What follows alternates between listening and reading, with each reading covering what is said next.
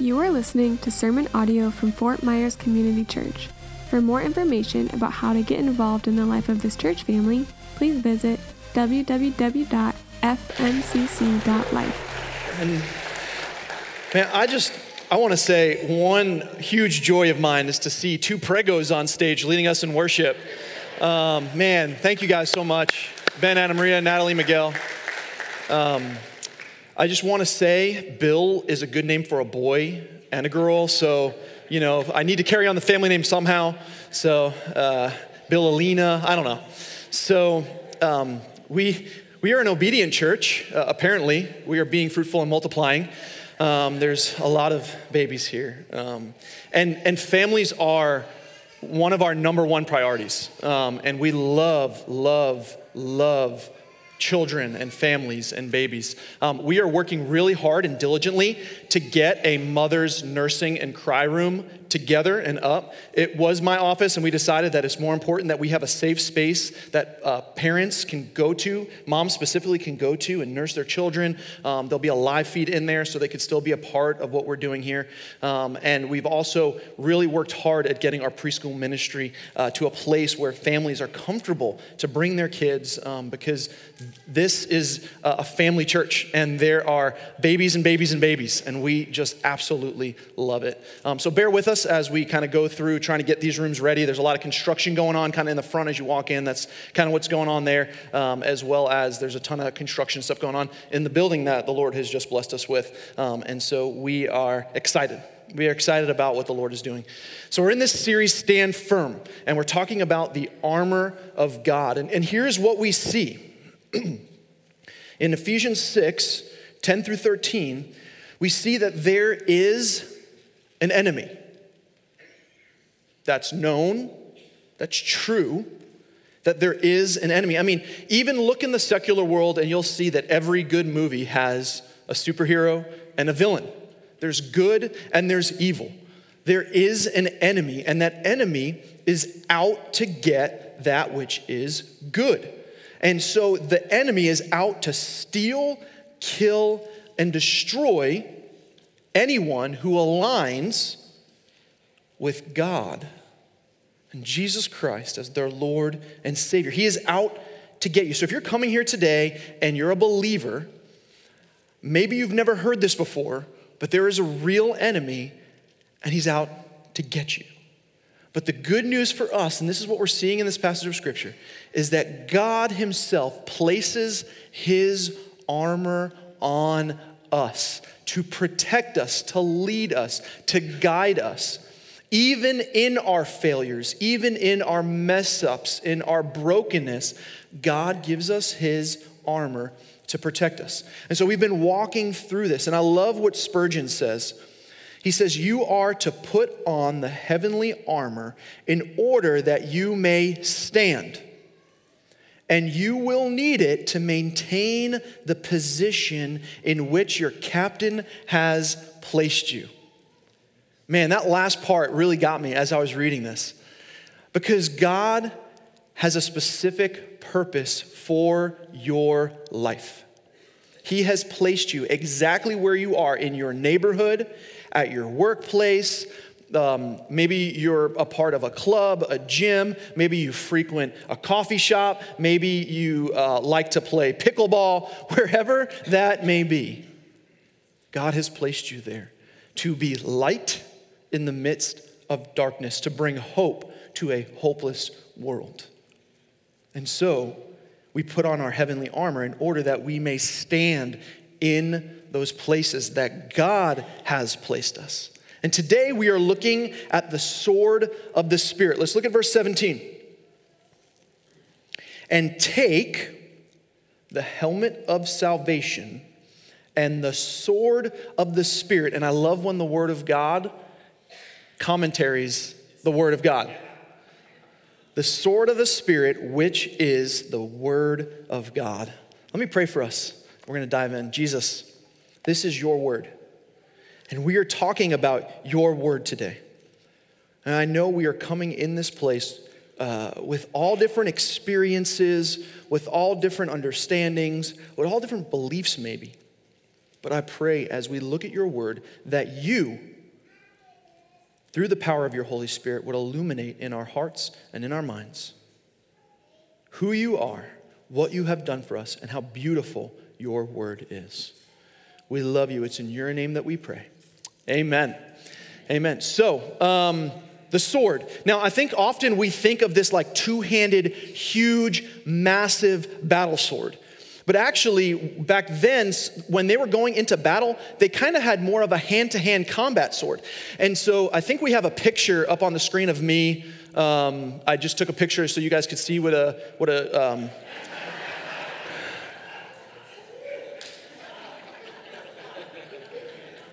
Why is Miguel laughing so loudly? That doesn't look anything like me.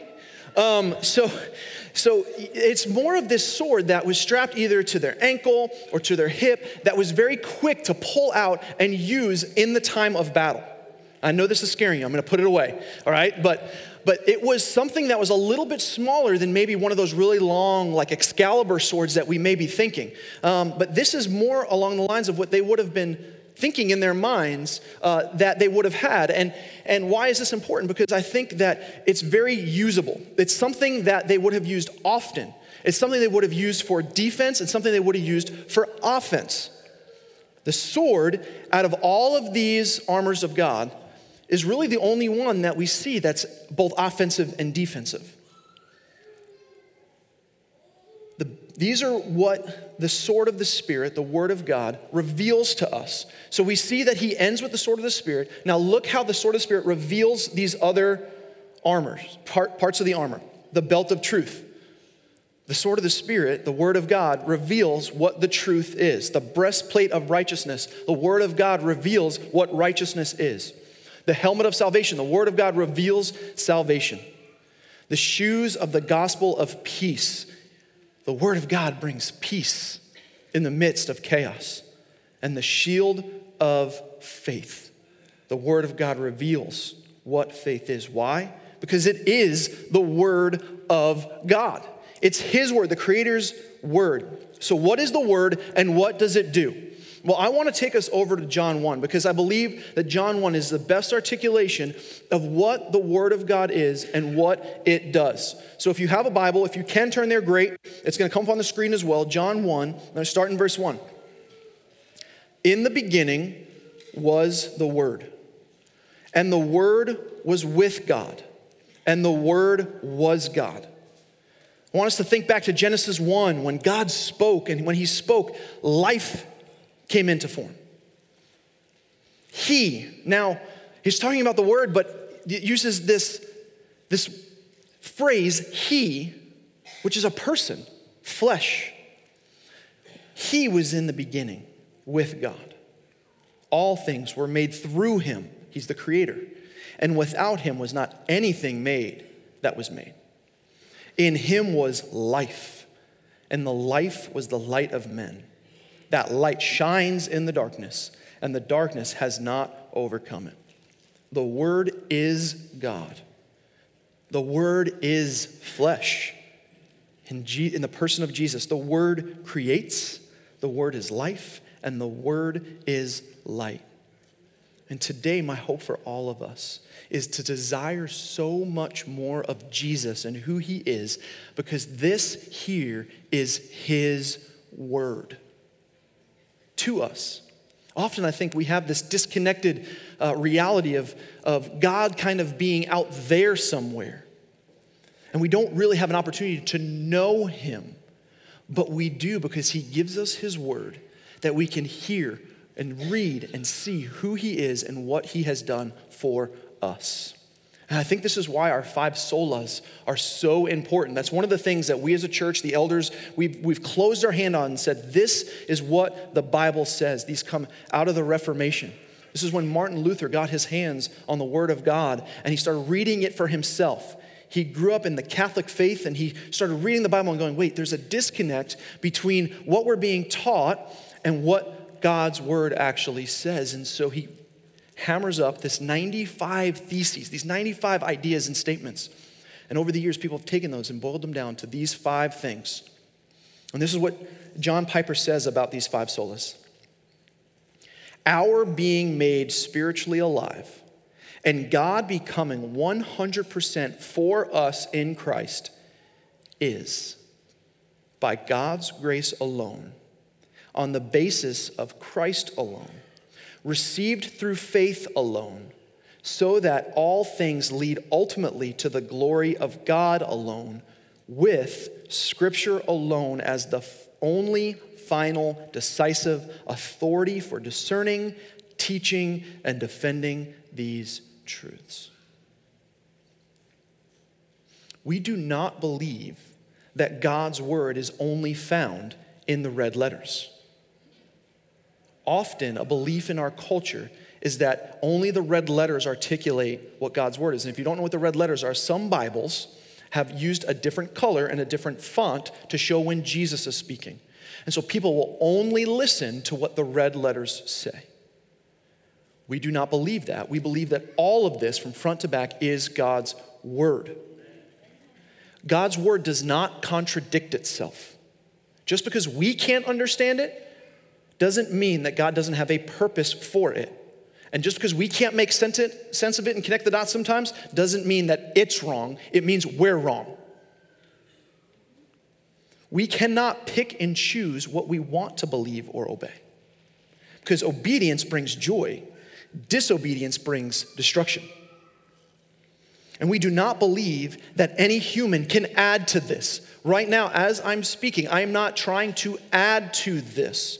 There is a growing movement that people are getting up on platforms and stages before thousands of people called the church and lifting themselves up as apostles and prophets. And their words are being added on to the scriptures. And we do not do that. This is the word of God. I am here to just merely share and herald what this says. Then we've got things like what we're seeing in our culture. And this isn't, I'm not going against Catholics, because I grew up in a Catholic neighborhood. I grew up in Long Island, New York, and I feel like either everyone was either Catholic or Jewish. And so the Pope has been lifted up to that pedestal for the Catholic faith. And whatever he says, or however he interprets this, is what now is being considered true and right. Again, we can't add to this. We can't make it say what we want it to say. God's word speaks for itself. God's word is clear. So why is this important? Well, the devil is out to get us. And God gives us the weapon to fight with, a sword. We can't be like looking around in moments of temptation and trials and persecution, being like, I got to use something, right? So we pull out something just to try to fend away the devil. That's not the word of God. So what we do is we say, yeah, I remember I read it somewhere. God wants me to be happy. And so we start using quotes that we heard or we saw like hung up in a bathroom somewhere, right? And then we say, God wants me to be happy, so I'm going to do this. And we're using something that is not the sword that God has given us. That's not found in Scripture. God is after your satisfaction and your delight, but that delight and that satisfaction is in Him. And what He says is right and true, not what you feel. Man, that's a big deal because our culture is telling us the complete opposite. They're wanting you to use this as your sword. And they're doing it under this banner or this umbrella of love. They're saying, you don't want to hurt people, so you just got to, do something a little bit softer. But that's not what we see here in the Word of God. God doesn't give us a pool noodle, He gives us a sword. And that sword, the Bible says, pierces the bone and the marrow. Church, we cannot compromise. So,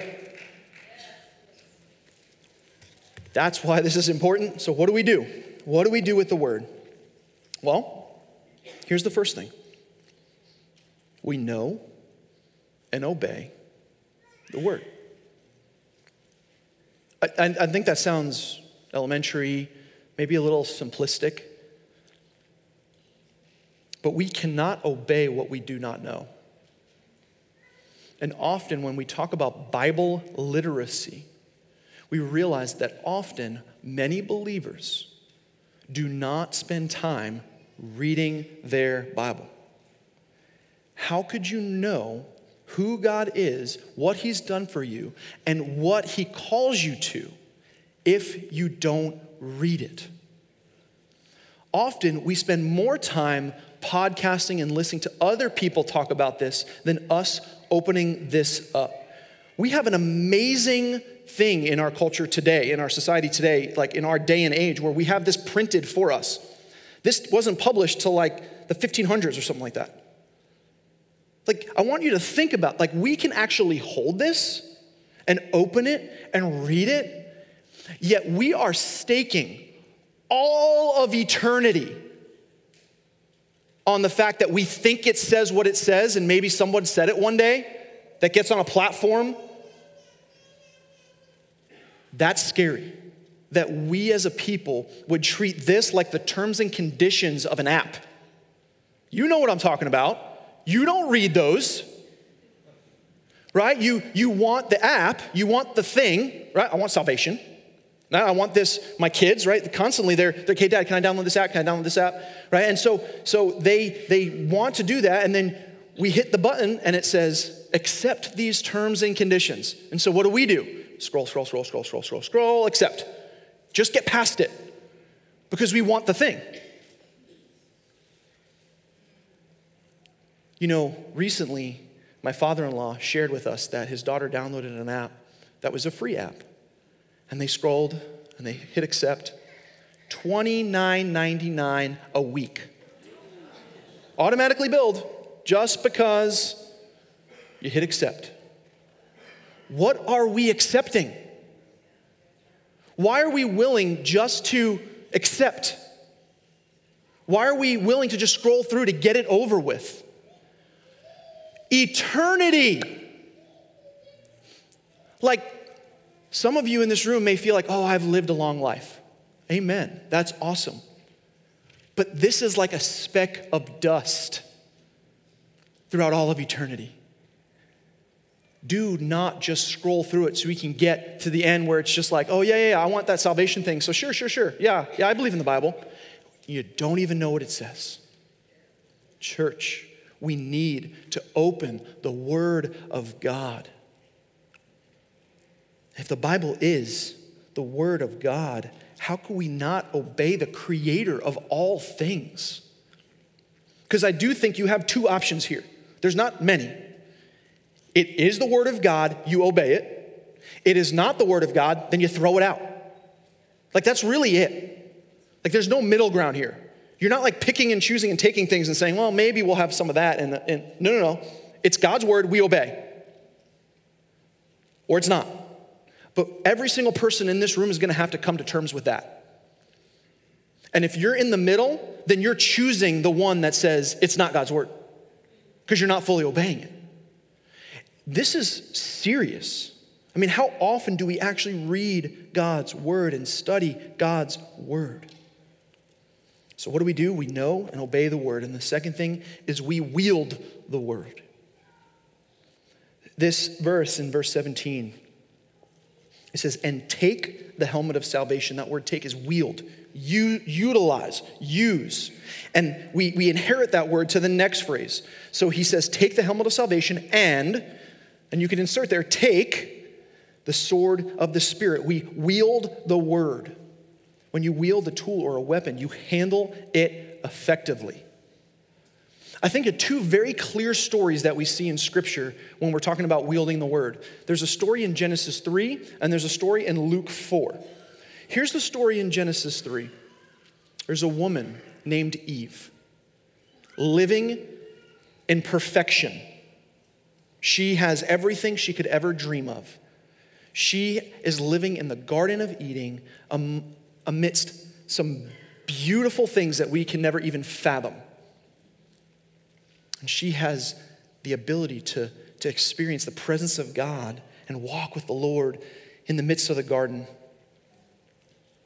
And we see that there is a crafty serpent that comes along. And this is what the crafty serpent does. he begins to utilize and use God's words. Did God really say you must not eat of any tree in the garden? Man. Oh, we just went out. You good? All right. What a bad God. Right? I mean, he's not allowing you, he put all this beauty in front of you, he's not letting you touch it or have any of it. And so, he begins to twist God's word so that we doubt. And then Eve says back to him, no, God said we can eat from all the trees, but you must not eat from the tree that is in the middle of the garden, and you must not touch it, or you will die. Here's what we need to know. She actually adds to God's word right there. God's command is don't eat it or you will die. And then she adds back to the crafty serpent, lest we not touch it. Often it seems so small and so simple, and it's like, oh, that's not that big of a deal. We cannot add to God's word. But what he does is he hooks into that and begins the process of causing her to doubt the goodness of God and what he has for her and for her husband. Why? Because that's what the crafty serpent does. He wants to just twist God's words in such a way where we just get lured in, like a really good fishing lure, right? That's coming through the water that the fish thinks is actually food. But then there's another story very similar to this in the temptation of Jesus in Luke 4. So Jesus is being tempted in the wilderness by this same crafty being. In verse 3, if you are the Son of God, notice how he starts that, right? If you really are this, trying to make him question his identity, command this stone to become bread. Jesus is hungry. I mean, he's been fasting for 40 days. I think I would be pretty hungry. I fast for 4 hours and I'm hungry. And so, it doesn't seem that harmless unless you start looking at the words. If you are the Son of God, if you can do this, why don't you turn this stone into bread? Then you have something to eat for yourself. Take care of yourself. You can do that. How does Jesus respond? Does he add to the word of God? Does he try to come up with a wet pool noodle and be like, devil, you're mean? No. It is written, man shall not live by bread alone. He uses the word of God as his defense and his offense. He is going after the devil with the tool that the Lord has given him, his Father, which is God's word. It is written. You know what? This happens actually 2 more times. And the crafty enemy tries over and over again to twist the words of God. Say, well, you know, what if, if you just, maybe you could. And how does Jesus respond every time? With the power of the word of God. He sinks his feet in, he grabs his sword, and he says, I will not move, I will stand firm. That's what God's calling us to do, church, is to trust in his word and not try to just make it up as we go along. I think this is really important because in our society, we call the twisting of God's word politics. And so we don't want to touch it. Do you want me to say that again? Because now there's just dead silence. We call the twisting of God's word politics, and so we don't even want to go near it. And then we blanket God's truth as to not offend people's feelings under this banner of love. I tell you what, if I'm walking with a friend and they start walking on in the middle of a train track, and as we're walking, I see the train coming to take them out, would it be love for me to just say, hey, if that's what you want to do, have fun with it. It's great. Yeah, are you enjoying that? Have at it. That's not love. But that's what we've been convinced of in our culture, is that love is us saying, hey, I know this train is coming. I know eternal damnation in hell is coming, but I'm just going to let you play on the tracks because I love you. That's not love.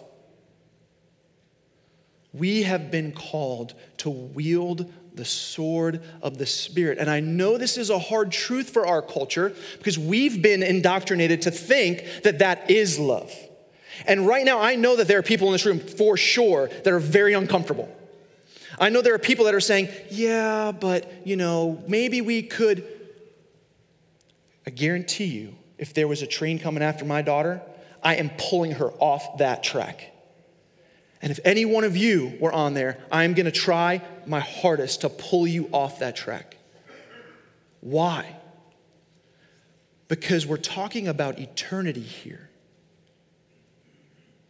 Sometimes our feelings are wrong. The Bible actually says to not follow our heart because the heart is evil. But what are we hearing over and over again? Follow your heart. God's word must be what we hold high. And it's happening all around us. But what about our own lives? Because often I think when I talk about wielding the word and using the word, like we think about it in terms of like for others. How many of you have heard something in a sermon where you're thinking, oh, I got to go tell this person that? And maybe you're going to subversively do it. Hey, Bill, can I have the link to that sermon so I could send this over to them and then maybe let them know around minute 7? Like, hey, listen specifically here. What about our own lives? Do we allow God's word to actually penetrate our own hearts and our own minds and transform us first? It's often where we see in the Bible where it says, hey, deal with that thing that's in your own eye before going. Often we want to go, hey, guess what? You got some mess on your face, and then we're not actually looking in the mirror ourselves.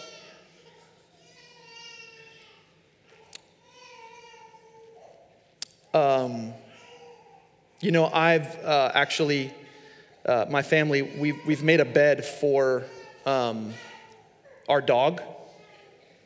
Next to our bed, right? Really super comfortable bed right next to our bed. And often what Remy does is try to jump up and get on our bed in the middle of the night and sleep like on our bed. And then we try to shoo her down and get her back. Often I do that with my sin. I make this nice, comfy, cozy bed for it off to the side instead of doing what I'm supposed to do with my sin. Not my dog, my sin. And I'm supposed to use the sword and kill that sin. But instead, I just make this kind of comfy little cozy bed for it to just, be off to the side. And what that does is it just gives it easy access to just jump right back on in whenever it wants. Church, how are we wielding the word of God in our own lives? And then, have we misused the word of God's as a means to get our selfish way? I often see this with sin. When we're dealing with sin, we can try to twist and manipulate the word of God to make it seem like our sin is not that bad. I've also seen this in abuse. I've seen men who put on religiosity as a mask and abuse their wives with trying to use the word to get them to do what they want them to do. The Bible is not meant to be used to fulfill our selfishness. The Bible is meant to lead us closer to the throne of God's grace, and it's meant to lead others to the throne of God's grace. And so in our marriage, if I am talking about the word with my wife in the midst of a fight or an argument, it's so that both of us can be led to the throne of God's grace with confidence, and that we can fall on our knees knowing that we are both sinners in need of God's grace. And that it's not you're wrong, I'm right. It's we're sinners and we need Jesus. So how are we using the word of God? How are we wielding the word of God? So what do we do with the word? We know the word, we obey the word, we wield the word. And then we pray and share the word. And this is the part that should actually cause us to like, after hearing all of that, cause us to like be like, yes and amen. Look at verse 17. Take this helmet of salvation and the sword of the Spirit, which is the word of God. And then he keeps going. So I know we have a verse break right there, but he keeps going. Praying at all times in the Spirit, with all prayer and supplication, asking the Lord. To that end, keep alert with all perseverance, making supplications for all the saints, your brothers and sisters, and also for me, that my words may be given to me, and opening up my mouth boldly to proclaim the mystery of the gospel, for which I am an ambassador in chains, that I may declare it boldly as I ought to speak, as we, church family, ought to speak. We use the word of God to share the best news that we will ever be able to share with anyone in their entire lives. If a family member or someone you love dearly won the lotto, I guarantee you would be ecstatic to talk to them and tell them about it if they didn't know about it. Why are we not so excited and ecstatic when it comes to sharing the only thing that will ever give them the fullness of hope and joy that they will ever experience in their entire lives? We get the opportunity to bring life into darkness, to bring light into the darkness, to bring hope in hopelessness, and to mend what is broken because of God's word. And what does God's word say? There is a God who deeply, deeply, eternally loves you so much that he sent his only son to live a life that you and I could never live. Perfection, holiness, to be tempted and actually succeed, unlike any of us in this room.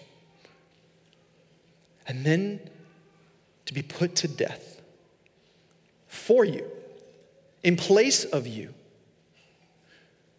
And then to be raised again, not just figuratively, literally, so that you and I may have a restored relationship with God for all of eternity.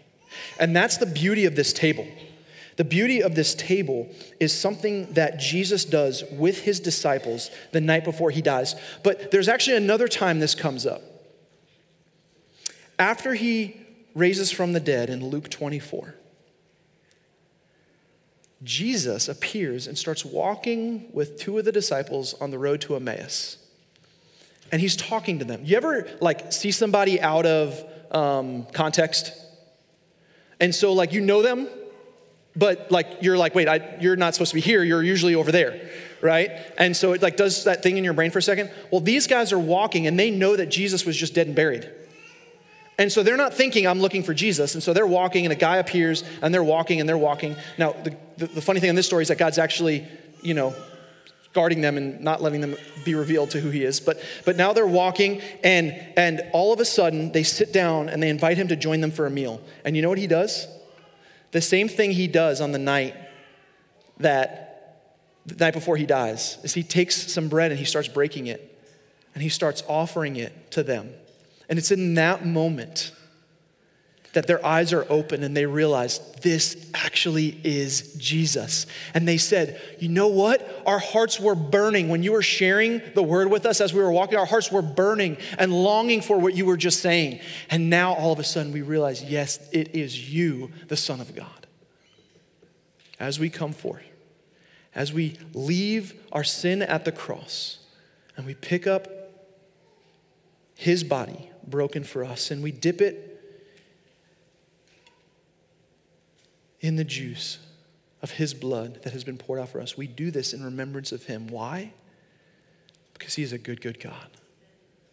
And he has given us his life so that we may have life for all of eternity in him. And he gives us his word so we may know him and love him. Amen? Can I pray over us? Jesus, thank you for your word. I know often with life and circumstance and distraction, we can so easily and so quickly just want something that's lighthearted and easy. But Lord, there is nothing more beautiful and serious than understanding what your word is and who you are through your word and what you have done for us. And so I pray, Lord, that you would open up our eyes and our mind to how amazing your word is. God, if we do not have a passion, Lord, to read and open your word, if we do not have a desire to, if we try, but for some reason something keeps coming on up, I pray that you would move in power through the Holy Spirit, that you would move in might, and you would help us grow in a desire to, as David said, earnestly, early in the morning, seek your face. God, thank you for Jesus. And I pray that we would be a church that is known for how we love you and love others and make disciples. This is in your name we pray. Amen. As you're coming forward to the tables, there's a couple questions that are going to be on the screen. These are just something to process. They may seem elementary again, but I think that these are important for you to actually think about. What are your daily patterns of reading the word? Are you just trying to get these little nuggets maybe every now and again? Or are you reading the word? Are you seeking the word? What are your daily patterns? If you struggle to understand a passage of scripture, what do? That's what the elders are here for. We want to meet with you, and we have tons of resources. We have community group leaders. We've got deacons and deaconesses that we want to connect you with. We have Bible studies so that we can grow deeper in the word together. It doesn't matter if you've been in church for 3 days or 30 years. We all need help reading the word. Do you journal? What would it look like if you started journaling? One method I love is the SOAP method, where you journal out what is the scripture, what is an observation, the application, and a prayer. And then do you share what God is teaching you through his word with other people? So as you're thinking about these things, come before the Lord with them, lay them at his feet, and receive the goodness of his grace as we take communion together. Love you guys. God bless.